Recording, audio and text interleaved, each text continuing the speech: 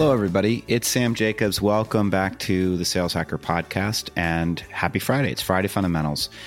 This week, we've got back on the show Steven Broudy. He's the guest for the week. We had an incredible interview on Tuesday. I hope you heard it. All about Steven's experience both in Army Special Operations as a Ranger, but also as a leader, building and scaling MuleSoft and Bevy, and really his insights, which I thought were fantastic on interviewing and hiring. And so that's where we're going to focus today's conversation. We're going to talk about the mistakes that people make when they're hiring. Now, before we get there, we need to thank the people that put the iced coffee on my desk, and that is Outreach. Friday Fundamentals is brought to you by Outreach. Outreach triples the productivity of sales teams and empowers them to drive predictable and measurable revenue growth. By prioritizing the right activities and scaling customer engagement with intelligent automation, Outreach makes customer-facing teams more effective and improves visibility into what really drives results. Now, Steven, welcome back to the show. Thank you. I'm excited to be back. We're putting the question to you. What are the top mistakes people make in the hiring process? Yeah, so there's three glaring mistakes that stand out to me. The first is over-reliance on general interviewing versus having a calibrated, structured interview process. By that, I mean you have consistent, calibrated questions that are unique to each role that you're interviewing for, and that they target specific hiring attributes. The second piece is there is a real sort of gap in whether or not people are putting candidates through realistic job exercises or having effective job exercises, meaning there is an under-rotation on actually testing someone's ability to do the actual job itself.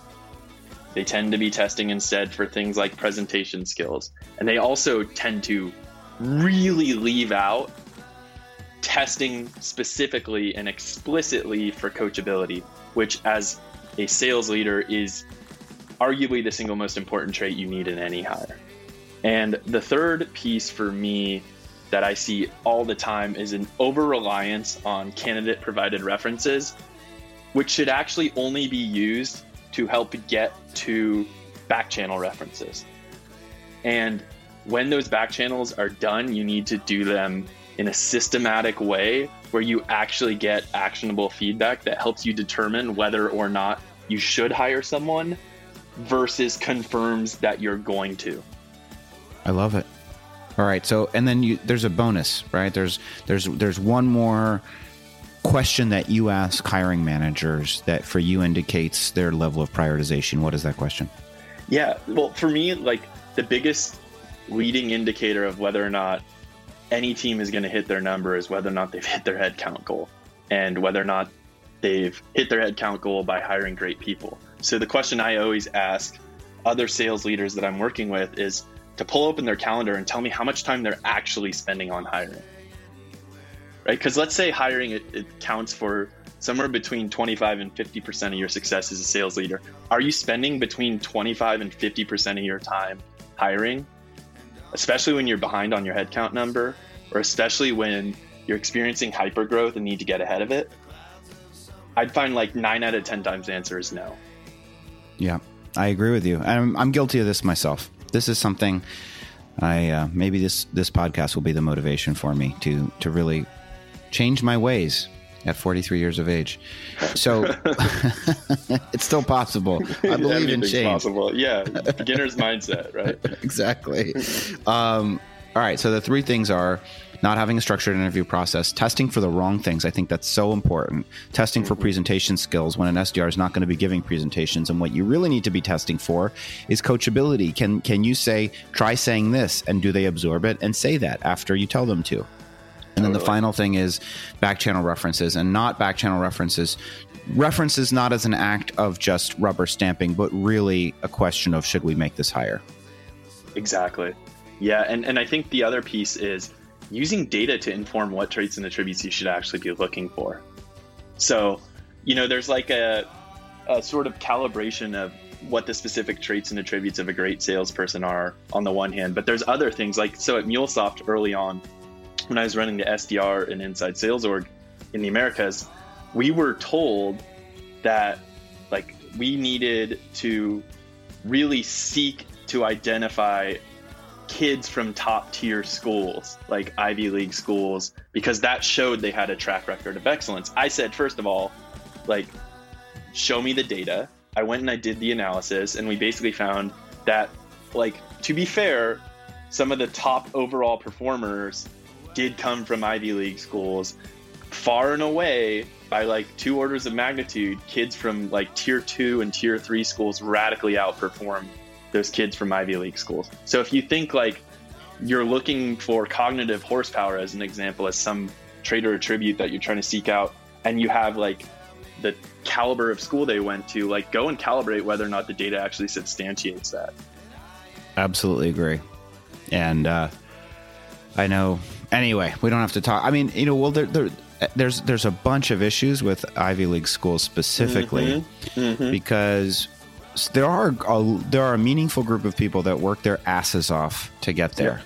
And there are an equally meaningful number of people whose parents made large contributions and who just had the right social background. And that's why they got to go to those Ivy League schools. And so that is not, unfortunately, enough of a determinant. And then when it comes to sales, you're right. I think that you need somebody with a chip on their shoulder that has something to prove. And that's not often the case with somebody that's kind of gone through the world. Unequivocally. And when you think about what's going on in the world today, I think one of the worst ways you can systematically disadvantage, like, you know, opportunities for people who bring diverse backgrounds and experiences is to over rotate on where they went to school.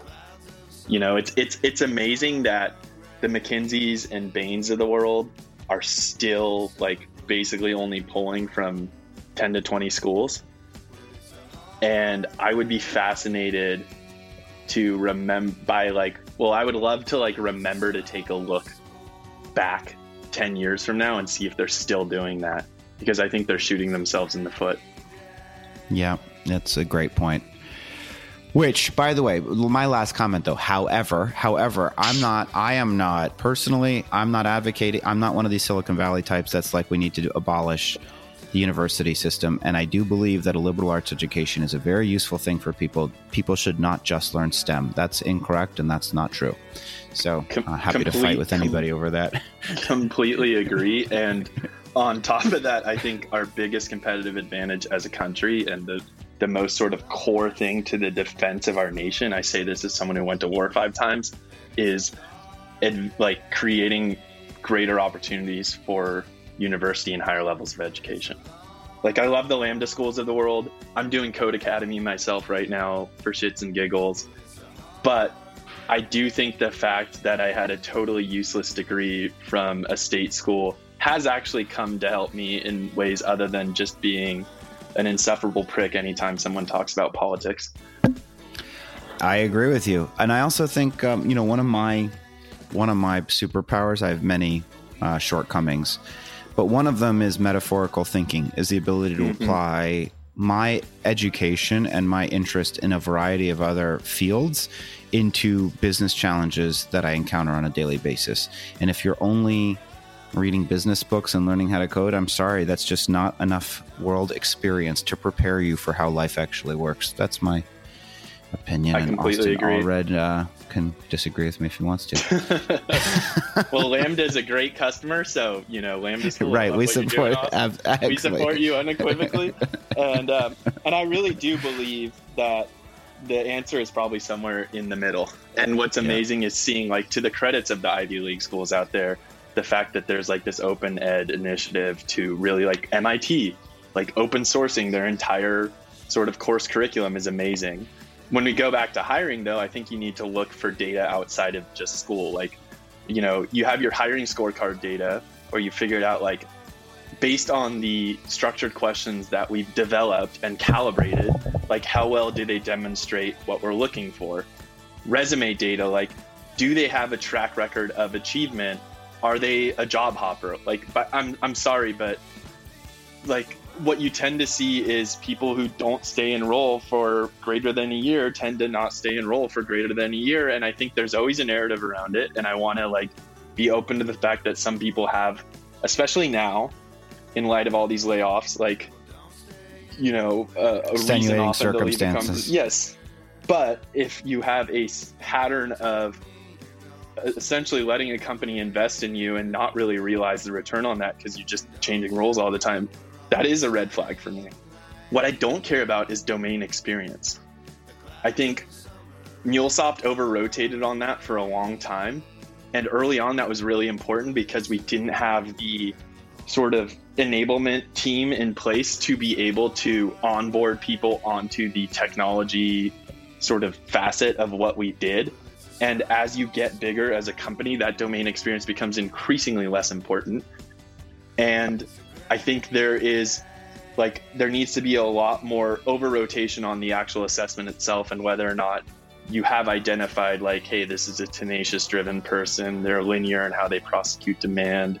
They create their own demand. They're coachable and open. They're gritty. They're growth oriented. Those sorts of things. I agree with you. Steven, it's been awesome having you on the show this week. Remind us, if people want to get in touch with you, is it Twitter that you're focused on? Yeah, I'm focused on Twitter. We talked about this last time, but my follower to tweet ratio is way off. It's probably because I don't really provide much. You still have a lot of followers. That's a relative phrase. Yeah. That's true. It's better than sending me a LinkedIn saying, hey, we share a lot of connections. Let's connect. Like, you can follow me on Twitter and I'll be none the wiser. And if I say something stupid, please call me out because I'm open to your feedback. Fair enough. Thank you. If folks want to reach out to me, you can linkedin.com/Sam F. Jacobs. You can follow me on Twitter too. The warning is that perhaps similar to Steven, most of my tweets are about music or politics, and I'm not always tweeting about sales. If you can believe it, I have other things I'm interested in as well. Shocked. I know. It's totally shocking. Thank you, Outreach, for putting food on the table. Outreach triples the productivity of sales teams and drives predictable and measurable revenue growth. Great company. Congrats on your recent financing round. Steven, thanks for being on the show. The rest of you, we'll talk to you next time. Thank you. Real pleasure. Appreciate it.